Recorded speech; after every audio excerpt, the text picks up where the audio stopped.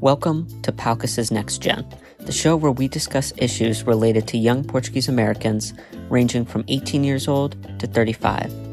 Our goal is to ensure that our culture strives by focusing on the achievements of the latest generation, with the hope of discovering their secrets to success and continuing to inspire the Portuguese American community at large. Because in our community, Nosh got next and Nosh got now. Good evening to both of you. Today we have Mariana Brazal, who is somebody who works in history issues, is a Fulbright scholar, and graduated from the University of Virginia. And we're very excited to talk to her about all sorts of issues and being Portuguese American. Thank you for joining us. Yeah, thanks so much for having me. Really looking forward to this. Yeah, so we'd like to start just hearing about, your background. What are you up to today? What makes you stand out? Why did you want to be part of the podcast?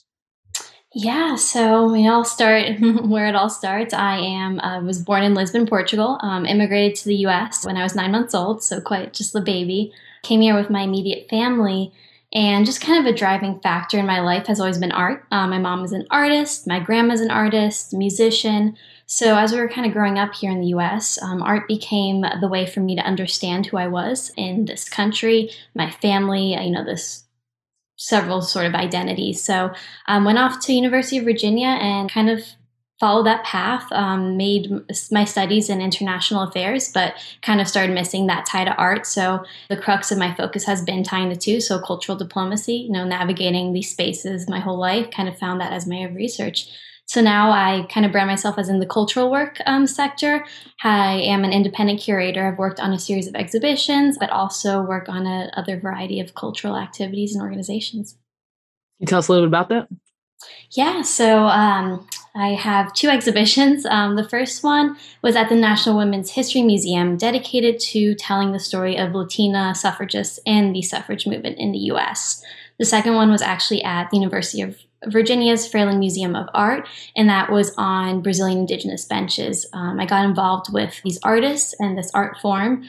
Back during my time at UVA, I actually had read an incredible modernist piece of literature that really highlighted the role of indigeneity in Brazil's identity. And I do also have Brazilian heritage, so it really kind of pushed me to challenge my understanding of that heritage. And yeah, just decided to dedicate myself, look to art as usual, and see how I could, expand representation of indigenous identity, knowledge, practice, and cultures through this art form. So kind of a roundabout way of how I got into that curatorial sort of space. Very cool. And the Brazilian part of your identity, if you want to talk a little bit more about that. Mm-hmm. Yeah, so my grandfather is Brazilian, so, have that tie inextricably between the two countries, but my parents also spent majority of their teenage years in Brazil. My mom in São Paulo and my father in Rio, so I spent time there as well. And so, I was always kind of growing up with these three different cultures, the Portuguese, American, and Brazilian. So constantly trying to understand how they all relate, how they don't, and how that makes who I am. Amazing. And yeah, you had mentioned your family has been pretty involved in art. So what kind of art did your family members do, and how does that differ from the kind of things that you're interested in? Yeah, so we kind of had our hands full in kind of everything. So my mother is a visual artist, abstract artist, focuses on canvas, painting, drawing. My grandma worked with textiles. She made these incredible tapestries. She was also a pianist. My uncle plays the clarinet. I grew up playing the piano, violin, my sister the saxophone. Also have a little bit of performing arts. My sister was really into theater. She's now a graphic designer. So we kind of got just the whole range of arts. And then I guess I just, as this role of, kind of intermediating between the cultures, I kind of saw my space as a lot of interlocutor roles, kind of that dialogue. And that's kind of where the curatorial part came in, trying to navigate those conversations. So that's just kind of how it ended up through there. That sounds like destiny. I don't know. It feels like if you're all around it, then it's got to be, there's some genetics happening, I think, too. Yeah. So just understanding a little bit more about curating, if you could just break that down, what does that look like on a sort of day-to-day basis, that kind of thing? Yeah. So, curating, it's to the term, it means to care or to create an experience. And so, like I just mentioned, I'm all about that crux in dialogue. My roles do have sort of a second hand where I am constantly promoting social justice, representations of people's histories and stories that are often left out. It's, close cause to my heart, kind of where I found my work on. So that starts with kind of the topics I choose to curate. My research and focus is on Brazilian indigenous art, just kind of thinking the indigeneity on a global scale, how we can rethink our own Western notion of aesthetics, how they have different origins. So yeah, it starts in then choosing the topic. The Brazilian indigenous bench collection is one that I work with constantly, but then also with the Latinx cause in the US and promoting those artists on a day-to-day. It's things from organizing the whole exhibit, getting funding, to then actually making the exhibit, choosing the pieces, getting the labels, writing the text. So it's a very dynamic and fun sort of work, and causes you to constantly think about how you can really communicate between different groups of peoples and cultures. That's amazing. And how does one come across these kind of job opportunities if people are interested? Because I've never really thought about like how to become a museum curator, but it's very cool. Yeah, so I'm sure there are different ways to kind of go about it. Mine has been a little different. So actually it was a pivot with my Fulbright. I was there in February of 2020, and then the pandemic hit. When that hit, it kind of pushed me to question where I want my research to go, the kinds of messages I want to bring, in the spaces I want to take part in. So from there on out, I actually just reached out to my alma mater, the museum, and kind of fought to get that exhibition in. It took meetings. It took me to secure my funding. And then the other National Women's History Museums, that was an internship. So internships are really kind of the stepping stone for a lot of people. They're short term. You either get to work on an exhibit or help support the research. But one of the lessons I've learned is just a lot of talking to people. If you see someone who's doing research you really like, or if there's a topic you're really interested on, go to that book, look at the footnotes, who's championing that research, find a way to reach out, mutual contacts, and just kind of, hearing what people are doing. And then another caveat I'll put to that is that I did end up doing a Latin American Studies major at the University of Virginia. And I think that really helped me. A lot of people come from art history backgrounds, but I really enjoyed the interdisciplinary nature of my major because I really got to grapple with all the intersection of different kinds of subjects and thoughts, which has been key to my understanding of art and diplomacy in this world. I'm a little bit curious just because, and I don't know if your parents were like this or your family around you. I mean, they were artists, so I think they have a little bit different sensibility than maybe some people's backgrounds, mine, for example. I remember like my graduation day for like when I was graduating undergrad, and I double majored in journalism and women's studies. And the journalism was not related to broadcast. And so this is why Andrew does the bulk of the hard work here. But anyway, so I was, on my like graduation day, and my dad was kind of like, women's studies degree, like, what do you do with that? And I think like a lot of, and I think some of that is cultural, based on my experiences. But I'm curious for you, like, majoring in like Latin American studies, I know that the interdisciplinary thing is so big and it's so beyond like sort of like one way pathway. But I'm curious, like, if you received any like sort of pushback, or, what was their sort of response to you majoring in Latin American studies? Of course, yeah. So I was incredibly lucky. My parents are, my champions, my supporters. And I think having them come from that art background, I think in my mom's case, she experienced that similar backlash when she went into the arts, when she was in Brazil, and kind of telling that, kind of like, what are you going to do with that? What is there in the world? And so I have to credit my parents, for every single decision me and my sister have made. They've been our biggest supporters. And, when I declared Latin American Studies, they're kind of like, yep, that's exactly it. Like, go out, go research, go see how this world connects. So I've been very lucky in that front. For others who aren't as lucky, I know it can be kind of tough to explain, but I would just kind of say, the world is so globalized nowadays. We overlap in so many fronts, and the only way to truly grasp that is to just dive in and accept the uncertainty or the unclear challenges, because it will just reframe your mind and have you become a better thinker, worker in whatever area you go to. Love it. And then, just because you talked a little bit about sort of like providing a platform for maybe voices, faces that have been sort of, I wouldn't say forgotten about, but sort of you look at the dominant narratives of like, American history and that kind of thing. And so I'm curious for you, like my parents and stuff, like always kind of like lamented that, they teach the same thing in American history. We hear about the same things. And I kind of agree. I mean, to some extent, it's like the amount of times I've heard about Franz Ferdinand, for example, and these kinds of people, they keep showing up. And then, when I got to college, I took a Black women's studies history class. And, that sort of like opened my mind to different ways to conceptualize to what is history. And I think a lot of that had to do with sort of Black women's art, for example. So I'm curious for you, like, for me taking that class, there's a bunch of things I'm like, wow, like this is really what it is. Like we were taught the wrong things for so long. If there was something like that for you in your education and being so well versed in it, if you could share it with like sort of debunking myths and that kind of thing, if you had anything you wanted to share, that would be like awesome. Yeah. Oh, it's so exciting. Yeah. So I would say college was truly pivotal for me as well. UVA has such a complicated history. And I was there in a time where really kind of challenging that, a lot of great student activism on grounds, but a lot of great faculty as well.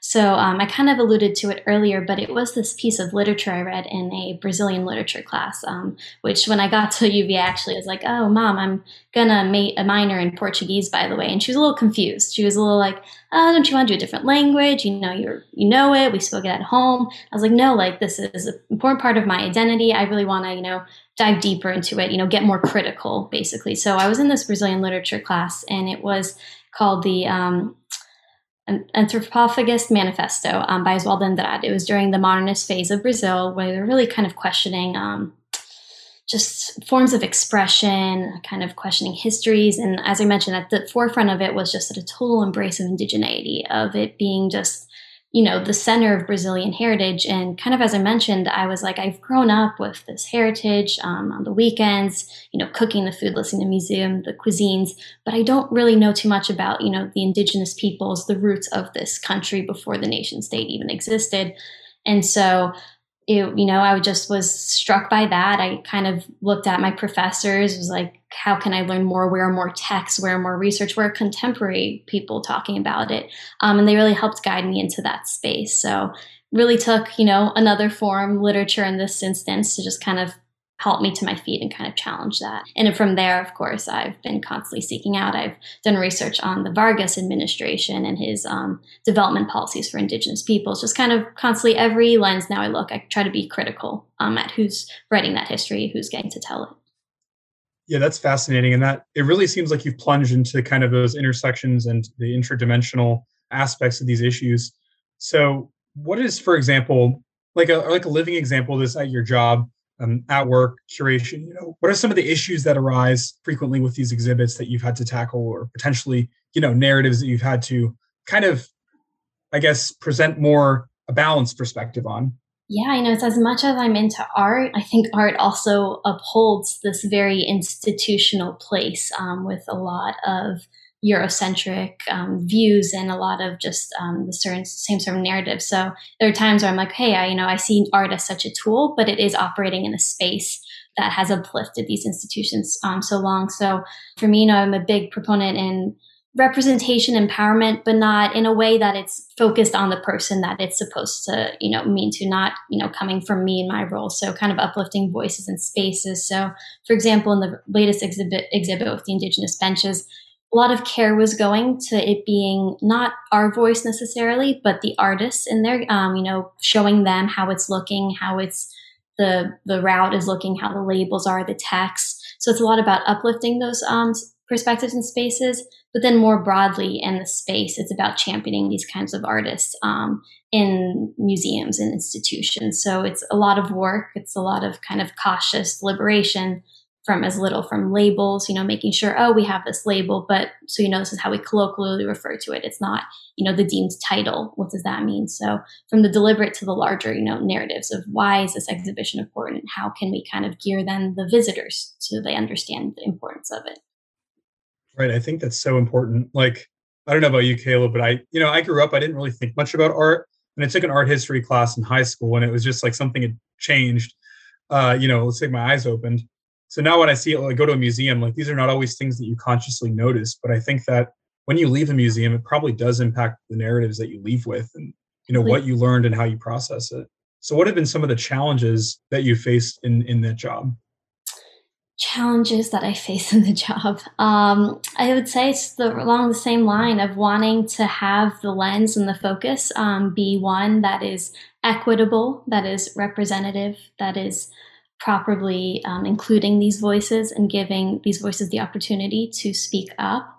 So it all kind of relates around that, and just kind of trying to always question yourself too, as you go along the way, make sure that, your intentions are good, but that there will be mistakes to be made, and just kind of being honest with yourself and constantly learning as you navigate through these spaces. I kind of love that, you talked about sort of amplifying voices. I mean, in some ways that's really what we're trying to do with this podcast, right? Sort of meta in that way, but and I, in what you had sort of shared earlier, you're talking about amplifying specifically like Latinx voices. Mm-hmm. And there was recently an article I came across, all these things pop up in my, inbox about some study that was published in, it was Politico. And they talked about, you know where I'm going with this already. But anyway, it sort of said like a large portion, I think it was something like 40%. Don't quote me on that, people. Just sort of estimating of Hispanic voters find the term Latinx like offensive. And so I was like kind of curious because I work in fair housing, so it's housing discrimination cases. And so obviously, how we talk about people's identities is kind of important to me. So I read a little bit on some different articles and stuff that were being shared related to the topic. Of course, you see these sort of politicians saying, harping on, and that's why we don't have Latinx anywhere in our literature and this and that, mm-hmm. You know how politicians can be, sort of the opinions as the winds blow. But, then I saw like another piece because, for me, it took me a minute to understand what Latinx was because it wasn't something that was talked about, in my sphere. But, once I did, I was like, oh, okay, I guess that makes sense. Right. But I had read like this recent piece that came out like from this news recently that was saying like that it was an Anglicization. I'm probably saying that wrong. Excuse me. Basically, it's sort of like Anglos taking the term and trying to make it their own versus like, and sort of like defies like basic rules of Spanish language and that kind of thing. And so this is why people would find it, offensive. And then, there's other terms that this person had proposed. Latin was like one that I guess had originally, and then of course just Latin American. And I'm curious for you how how that sort of lands. Obviously, when we ask people these things, I'm not like the politician that says they speak on behalf of everyone, and I don't expect other people to speak on behalf of everyone.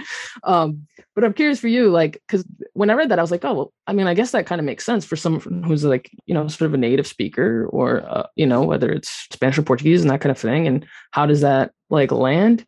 And, I think a lot of people, if I'm going to be honest, like a lot of people who appear white, whether they identify as white or not, but there can be a lot of like sort of cultural identity politics that go with this. And so you don't want to be saying necessarily something that people find offensive if you're trying to be inclusive.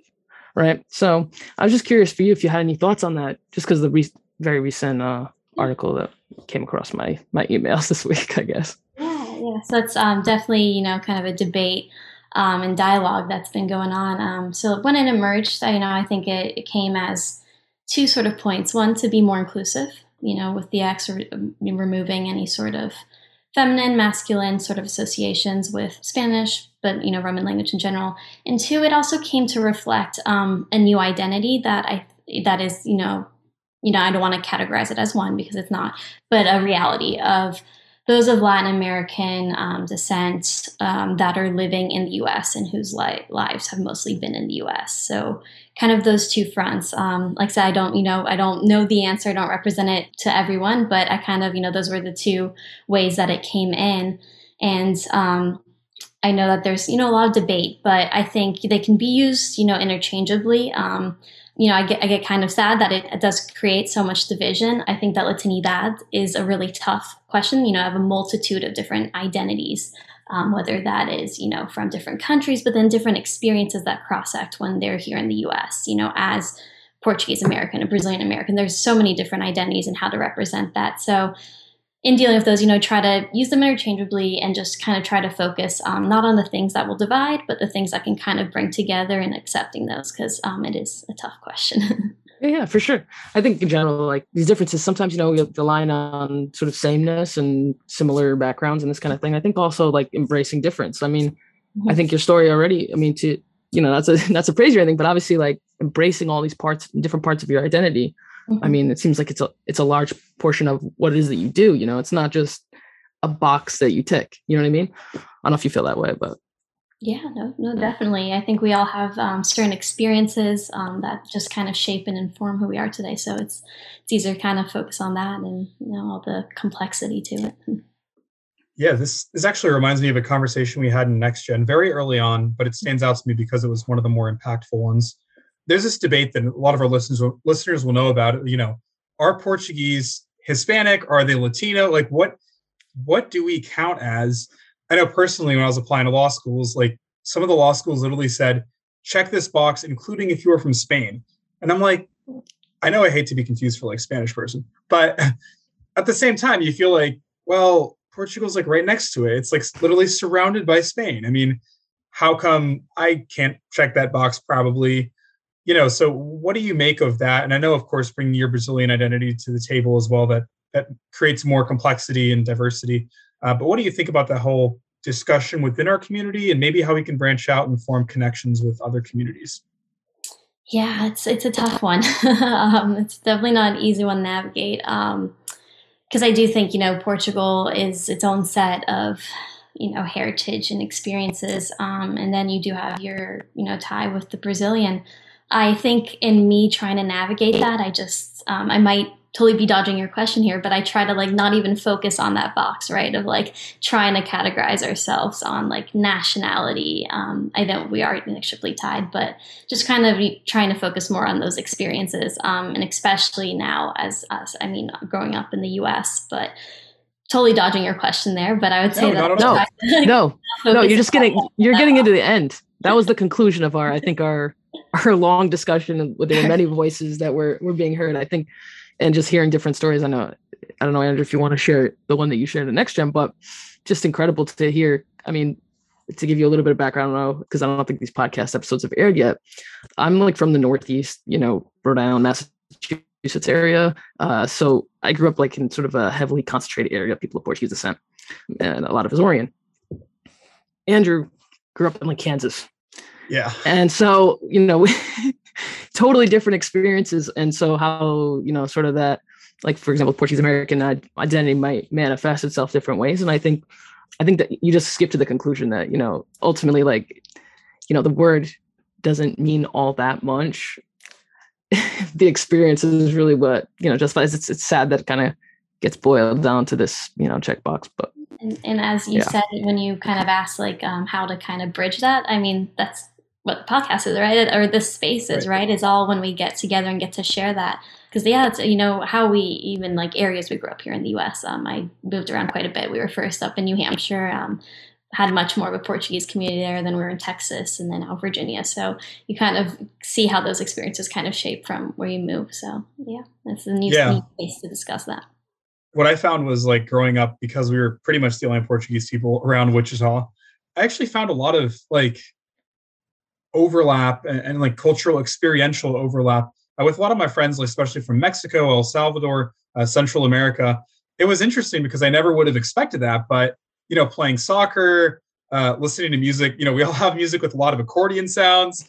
There are a lot of like little similarities you notice that I think help bring me together with my friends that you just wouldn't think about necessarily if you were maybe living in like a Fall River or a Newark, well, maybe Newark, but I think each part of the country has new opportunities to reach out to other communities. And that's very valuable.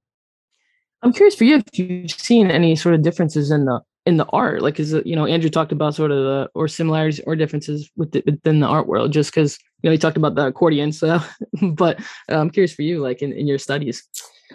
Yeah. So I think I'm really trying to push against the grouping with like aesthetics, especially with regards to nationality and branding it through nations. So I think I a lot of my crux in my thesis and my research is a lot of things on the interconnectedness on a global scale. So I'm trying to kind of push back against it. Yeah. So push beyond those. So in terms of the art world, you find connections. From techniques, but I keep going back to those experiences, right, and the current thematic waves that are going on in our society. How did you end up like settling on benches? Like, how did you find that? How did you end up with that as your focus? Because that's so incredibly fascinating. Yeah, so that actually was a collection that I got in contact with via my uncle in Brazil. And so, as a kind of wooden art form, it is one of the more traditional art forms for these peoples. They're used in their communities on a day-to-day basis, but also in a lot of their rituals. So, kind of landed on that, and I just saw it as like such a potent communicative vehicle for that reason. Has such a multifaceted being to it. It's a utilitarian, but also symbolic. And so just kind of laid in that crux of those dualities to focus on. Yeah. And the other thing I wanted to talk to you a little bit about, just because, and what you had shared with us before the podcast, you talked a little bit about getting a Fulbright grant. And so I was just curious if you could break that down for people, sort of what it is, how would you apply for it? How do you find it? How is it sort of employed and used? Yeah. So, Fulbright. So I think just another point to even make, right, was kind of navigating, and I'm going to kind of zoom out and zoom back in for a second here, was kind of navigating college and like these fellowship processes also as a first generation immigrant. Obviously my parents helped a ton with college, but, kind of everyone was learning in it together. And so when I got to college, was really passionate about my research and just kind of wanted a chance to focus on it. So once I got to UVA, I got involved with our scholarships and fellowships, actually just our fellowships office. And through there, usually every school has one, and they can kind of do workshops or kind of help you navigate all these steps. So I came across the Fulbright, and there's two types, basically. There's an English teaching assistant one, where you get to go and to a different host country, and you get to teach English at one of the universities. And then there's a research one, where you propose your research of topic, you find an affiliation at a university, and then you get the grant to complete that research. Just having this research so close to my heart, I knew that research was always kind of the way to go. So I ended up choosing Brazil for the benches and finding faculty in São Paulo at the University of São Paulo. To navigate that, it was a lot of reaching out, cold emails, like I said, reading, finding who's working on the topic, and trying to find someone that could kind of support your project. Through that, then, Fulbright actually is one of the scholarships where you have to go through university. So you have to go through a whole endorsement process. It requires an interview and a letter of sponsorship from university in addition to recommendation letters. And you usually want to start at like about 6 months, year in advance. So that's kind of the Fulbright. And usually the grants last up to 9 months. They pay for your housing, the flights, any extra. And the crux of that scholarship truly is cultural exchange, and kind of getting people out there so that they can see other people's, other cultures, and then bring back that knowledge to the U.S. So that's the Fulbright. So were there any challenges in the process that you would, anyone considering this, applying for a fellowship in general, what are some things to keep in mind, of course, beyond the timeline, which is probably an immensely helpful thing to know about? Reach out. I mean, that has been huge for me, I think, in every part of, these past couple of years. But reach out. If you see someone who got one or got a different one that, is doing something you are interested in, just send a message, try to get a call in, because people are so willing to talk about it. So I think I was very trying to navigate that at first. So I had lots of conversations with people about how to go about that. The other thing is just have, your team in your corner. The people are going to review your personal statements. The people are going to write your recommendations. So those were kind of the challenges, was, kind of understanding how to go about this, but then everything you needed, like who is going to be the one to review my statements, who's going to write my recommendation letter. But yeah, just all about reaching out and talking to people. I love that you push back on sort of, what are the differences and, based on nationality in terms of the art. And we talked a little bit about sort of writing beyond the dominant narrative in terms of constructing a certain history or reconstructing it, reimagining it, this kind of thing. So sort of debunking myths, to someone who says no, research is kind of boring, you would say. I would say I love it.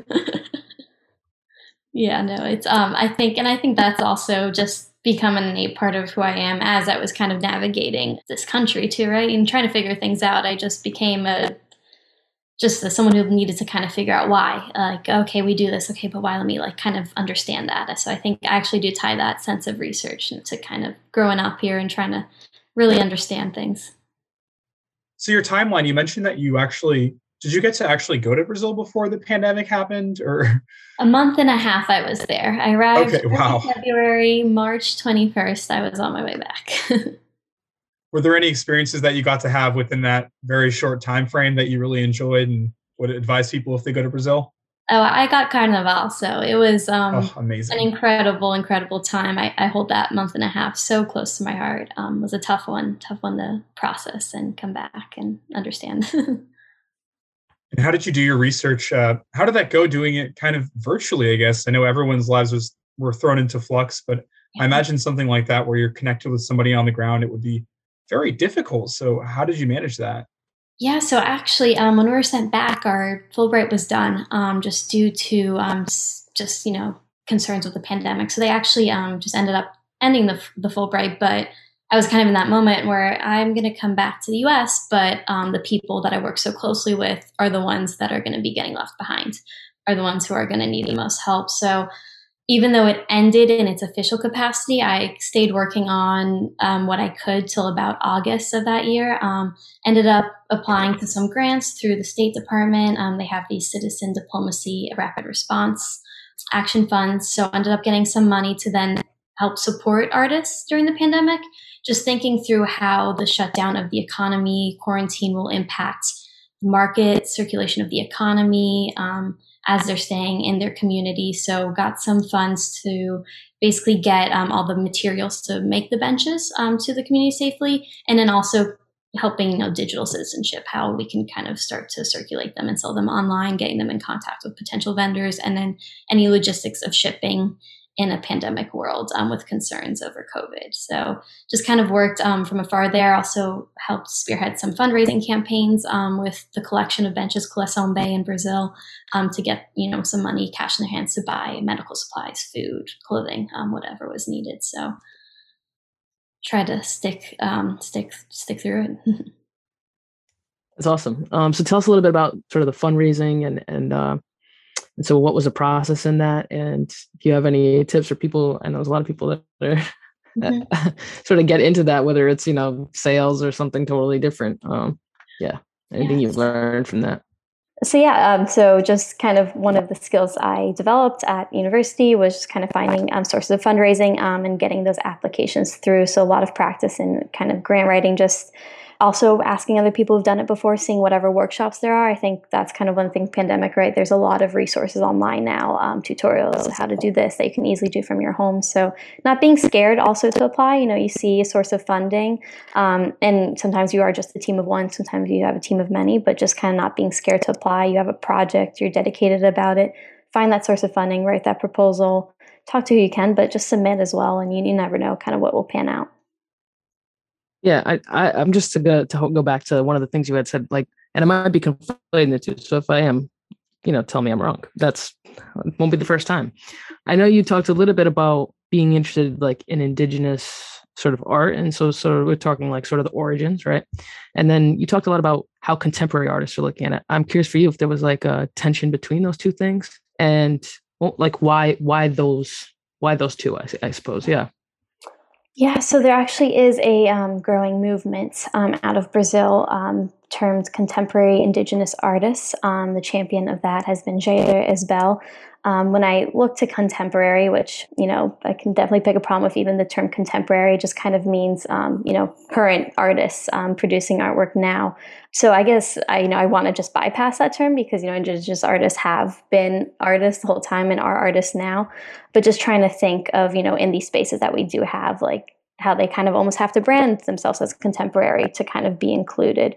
So that is, kind of a question of the term, but there's a really big movement coming out of Brazil, some incredible artists, Dayara Tucano. They were just featured at São Paulo's Bienal. So they're really doing incredible work on these stages. And so just kind of working along those lines, seeing what these artists are doing, how they're inserting themselves in the spaces. But then what are the reactions kind of from, the Western art world to that sort of reaction? Where can we check out, like, if we're interested in, actually seeing some of the great things we were talking about, like where can people check it out? Yeah, so I would Instagram. These artists are incredibly active on Instagram. It's actually a huge source. I follow kind of all these artists on there. So just go ahead and look up their names. They're all, very active on their pages, constantly working together. There's a curator called Nain Tadana who's doing some great work as well. A lot of people just being just incredibly fierce and doing this work on a quite large platforms. But definitely check out their Instagrams. Have you connected with anybody like via the Instagram platform, whatever? Oh yes, for your as part of your work. Yeah, have you? Completely. Oh yeah. And Instagram's been my kind of great connector. Brazil, it's a huge platform, but even when I was at UVA, we had funding to do some artist talks. And so as with the exhibition, we had some Indigenous artists come to classes at the University of Virginia. Actually, we had Daniel Munduruku, who's an incredible writer, very incredible Indigenous literature. He came to one of our classes. We had Joana Ticuna. She's a singer. She came to another class. And we had a panel with Nain Tadana and Mewari Mehinaku, who came to kind of talk about Indigenous art in the art sphere. So some of those were made through Instagram. Some were just, contacts I kind of already had. But yeah, you can definitely reach out through Instagram. And how have you found, some of the artists you mentioned, artists stateside that you kind of promote as well? What kind of art are they doing? Who are some notable ones? What's been your experience with that? Yeah, so stateside, you mean like U.S.? In the U.S., you mentioned Latin art, Latino artists in the U.S. So I'm going to do a better one. And so if people are really interested in that topic and kind of on the crux of Latinx art, there's an incredible book. It's called, actually I have my bedside table right here, Latinx Art by Arlene Davila. And she kind of outlines this whole ongoing issue of Latinx art being invisible in the U.S. And there's some incredible highlights, shout outs to people doing incredible work, and kind of really makes you question what's going on in the art world. I think a lot of art is sort of asking those questions, and maybe it's never finding, the answer, but it's in the struggle, right? Right. And that sort of goes across different platforms of art. What question do you think keeps coming up in your work, even if it's across different projects necessarily? For me personally, for the art. Yeah, for you personally. Sure. For me personally. For me personally, it's kind of recognizing the spaces I operate in, recognizing the privileges I hold that have kind of gotten me to certain points, and making sure I'm always doing justice, being equitable, being fair. So, everything I do, I really do kind of question deeply the spaces I operate in, how I can, uplift people as well, but also who uplifted me to get to that space, or what other sort of systems uplifted me to get into that space. So it's a lot of kind of questioning as I go. How is your talking about people who have uplifted you? How have you? Especially, I think about asking about how is your relationship with your grandma, for example, being an artist and all. I know with my grandparents, they've just been like an indispensable part of my life. So has she inspired you in any ways? Has she given you kind of the tools that you need to enter this space? If you have a relationship with her, of course. Yeah, I do. Unfortunately, she has passed when I was in high school. But, even when my exhibit went live, it was a virtual one at the University of Virginia. It was kind of like an ancestral experience. I kept saying that to my mom, because I was like, and my mom kind of said that too. It's like, you did this, but it feels like part of me. And it just was that tie, right? And I could just feel it, starting with my grandma, kind of forging the path, and my mom and me. It's a very kind of ancestral thing. So even though while she isn't here, it's still very connected, and, laid the foundation for things that truly inform my work every day. Yeah, I often feel that sometimes it might feel like pressure from the past. Sometimes it might feel like, inspiration from the past. I don't know if you're the same way, Kayla. Yeah, for sure. I think sometimes, even for people that don't necessarily aren't going in the same fields as their, sort of their grandparents or their parents, there is like this sort of like, I don't want to say torch, because it's not really quite right, but this sort of responsibility to, interconnectedness. Right. Exactly. And some of it's, we've talked a lot on this podcast about sort of the mental pressures that could, put on people, particularly of our generation and that kind of thing. And I do think like it can be a definite tightrope that we sort of walk. But I think, like, as much like we talked about art, I think it's in the struggle that we find meaning, Completely. I don't know. Agree more with that. Yeah, no. Right. Yeah. No, there definitely is a lot of those pressures, as we're navigating all of this, from every kind of generation that came before, and it can be a lot of pressure at times. It can be a lot of motivation at times. So, also finding ways to balance that, to kind of escape that, is so key. And how do you balance of course, balance is key. Yeah, right. Yeah. Building on that, like looking towards the future, do you have any ambitions to like run a museum someday, go back to school, teach at all, or what are in the cards?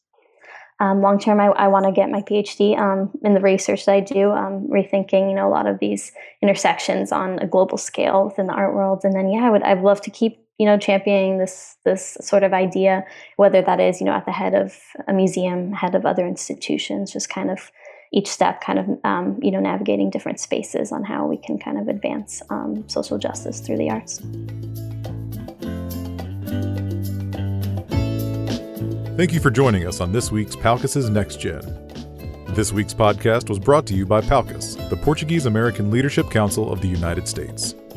You can find this episode on iTunes, palcus.org, Amazon Music, and any place where podcasts can be found.